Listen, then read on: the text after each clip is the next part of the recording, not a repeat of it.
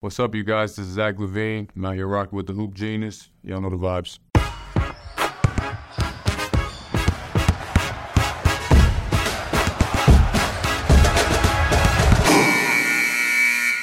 You know the vibes. Welcome to episode number 250 of the Hoop Genius podcast, brought to you by NBA 2K23.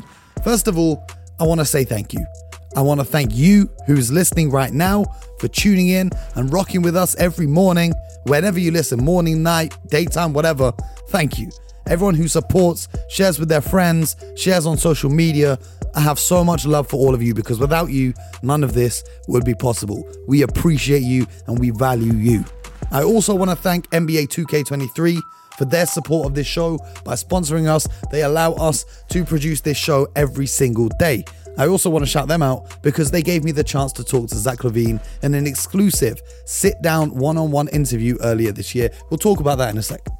I also have to thank the one and only real name, no gimmicks. The OG listeners know about that. Mr. BJ Armstrong. Because we have, ladies and gentlemen, a 3-time NBA champion and former NBA executive, one of the biggest agents in the game, who sits down with us 5 days a week to impart wisdom, knowledge, and great energy to this show. So make sure you go to the Twitter timeline today to show some love to Mr. Armstrong, because without him, this also wouldn't be possible. So shout out to everyone, you guys at home, BJ, and the great people at 2K, because they have an amazing team. They took me out to NBA Paris very kindly and allowed me the opportunity to interview Zach LaVine, and we had a very interesting conversation. I know NBA Paris was a month ago now, but I think it's worth the wait. You know how hectic the NBA schedule is. We've had so much basketball to talk about. We had to wait for this one. I had to do a little bit of cleaning up the audio because, you know, in Paris all the time, there's the police sirens going on. I don't know what's going down in Paris because you don't hear sirens like that in any other city in the world. But I had to clean it up a little bit. So there are a couple words that might sound mispronounced, but it's because I had to use AI technology to regenerate our voices to clean up the sounds. So apologies for the couple of words that sound a little bit off, but hopefully you don't even notice. Let me know what you think. But here's my conversation with Zach LaVine. I hope it's worth the wait. We talk about the dunk contest. We talk about his career so far. We talk about him playing 2K. Enjoy it. Enjoy episode 250. We hope you've enjoyed every episode so far. And I promise you, this is my promise to you, that if you stay supporting us, the next 250 episodes and beyond are going to be bigger and better than you could have ever imagined. It's only up from here. We're going to work harder. We're going to grind harder. We're going to grind smarter. And we're going to make this the biggest and best podcast in the world. Thank you to each and every one of you. Enjoy my conversation with the one and only Mr. Zach LaVine. All right, Zach, appreciate you being here, man. Well, to Europe, appreciate you taking the time. Now, I've got to say congratulations for a whole bunch of things. You know, your new NBA contract, a New Balance contract, and also being the face of season 4 for NBA 2K. Yeah. How excited are you about all these things? Oh, it's dope, man. Comes all with the process, obviously, and I'm blessed, and just being able to continue to do better and better and try to get better at 2K. Yeah, but now, just a couple of days ago, you were home in Chicago, and now you're over here in Paris. And for the players of NBA 2K23, the season rewards get to level 40. You get a drone, which you can fly to anywhere in the neighborhood, in the city, and it teleports you there. If you could be teleported to any basketball court in the world, maybe somewhere that has a special meaning to you or somewhere you want to go and play, where would that be? Any basketball, like any court? Yeah. Probably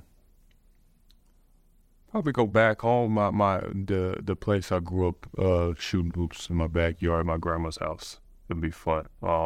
Me and my dad spent a lot of hours out there. I haven't been there in a long time, so that'd be fun. That was special. When you were playing back there as a young hooper, did you have any idea that one day you would end up on this magnitude of success? I don't think I had a dream of obviously becoming an NBA player, but it was never, I'm living out my wildest dreams now. But I guess that's what hard work and dedication is for, because, you put talent and hard work together, it can take you anywhere. Now, obviously, a lot of fans play from the dunk contest that you did amazingly in, but you've really done well to make your game very all-rounded now and become one of the elite players in the league. One thing that stands out for me when I watch you play now is your three-point shooting, leading the league in threes for January. Just the way you're able to elevate, obviously, the hops from your dunking comes into play and shooting over defenders, but What's been a success for your hot 3-point shooting in this recent stretch of play? I mean, I've been a 3-point shooter since I came out of college. I think my freshman year in college, I broke the freshman record for 3-pointers. And just moving your game, getting better every year. First couple years in the NBA when I was 19, 20 years old, being put on stage like the dunk contest gets your name out there. But you're not gonna go out there and score and become all-star caliber player, big time player just by getting dunked. So being able to every season work on your game, add things to it to make it a overall package. Now, you've had a couple of huge games so far this season. You've had a few 40 pieces here and there. We've seen a lot of high-scoring outputs in the NBA this season. What do you think the reason for that is compared to even just last year?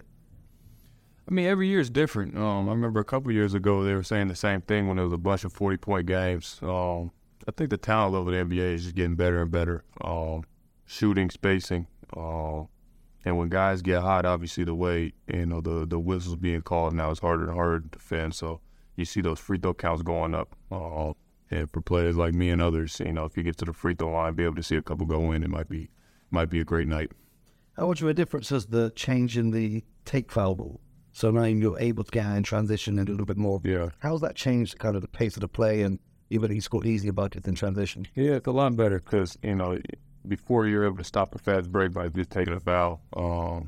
And now if you do that, you'll get, a free throw and the ball out. So teams aren't doing it as much. You're able to get easier baskets, on the break of it as a layups or threes.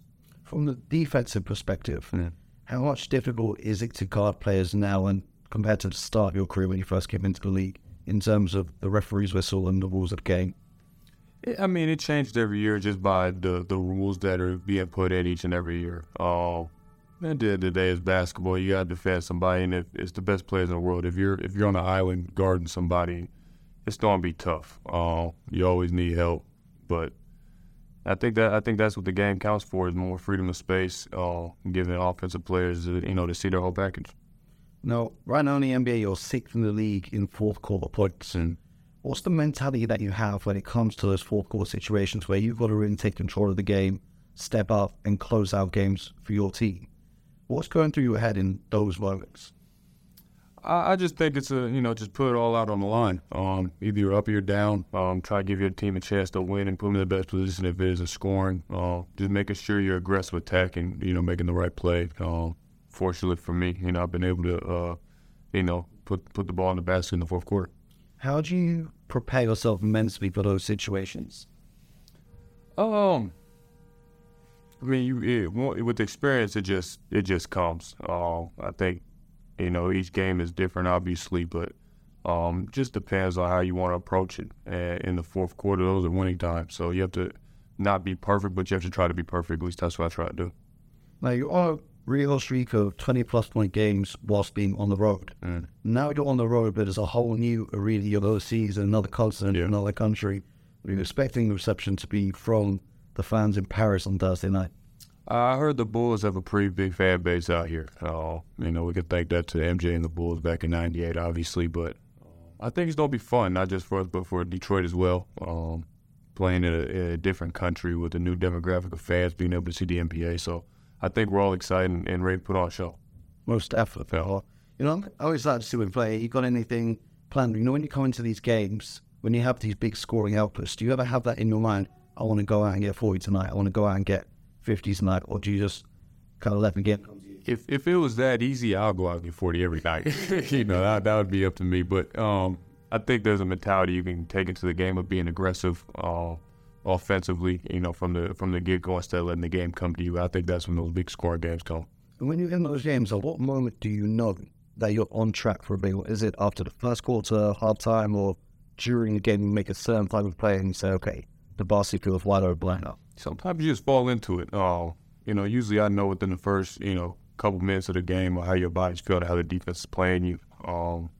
But sometimes you fall into it, man. You might not have a good game in the first half, and then all of a sudden you have 20, 25 points in the second half. So it just happens, and you're always trying to find that rhythm. I want to talk to you about NBA 2K23. You said you're trying to improve your game. Oh, yeah. When you play a 2K, what's a game mode that you like to go to? I play against the computer because I'm not very good. So, I think that's where I started at. But, it's fun. I've been playing 2K since I was a kid, obviously. And now, being able to be in this position where, I'm part of the game and different seasons. It's fun to go out there and just mess around, get some shots up. Do you ever play it like, okay, we're playing, for example, the Cavs tomorrow night. Yeah. Let me hop on 2K and play the Cavs, and so I get a little flavor again. I haven't done that. That'd probably be a good idea. It's like a little scout game, right? Yeah, no, I haven't, but you gave me a tip. So for any of our, younger fans watching this who are trying to work on their game and really add to their bag, what's the biggest piece of advice that you could give to a young? Get great at something, or do something consistently. I shoot 300, 400 shots a day. Just muscle memory, trying to just perfect my game, and you're not gonna get the results without the work. So I've always been a guy. Hard work always pays off. Now, my last question for you is obviously the dunk contest is what really put you on a map with the casual fans who may be outside of the NBA. Yeah. Would you ever consider doing that again? Man, I'm so far past the dunk contest. I was 19, 20 years old when I won that. I'm 27, 28 now. There's not a lot more I could do, in the dunk contest. Yeah, I think I have 9 out of 10 50s. So, I think I just let that sit in the history books for now. Maybe, you never know. But, as of right now, I'm going to just watch. Man, I fall for the books. Thank you, dog. I appreciate it. Yeah. Thank you for tuning in to episode number 250 and every other episode that you've listened to. It's love and appreciation each and every time. Please do make sure that you are subscribed to us on YouTube, subscribe to us on Apple Podcasts, following us on Spotify. If you're on Apple Podcasts, leave a review, please. It would make my day. It helps bump us up in the charts. If you're on Spotify, leave a 5-star little rating there. It takes 1 second. It would really make my day. If you're on YouTube, make sure you leave a comment and a like. And if you can, share this podcast with your friends, whether they're new to basketball and you want them to get involved so you can have conversations with them, or whether they're already basketball addicts and they need something new to listen to. Please do share this, because the bigger the show gets, the better the show gets. So we can get more guests, we can have more hot takes, we can have more. Man, listen, you guys already know the vibes of what we bring. So please stay supporting, because until then, there's only one thing to do, and that's get buckets.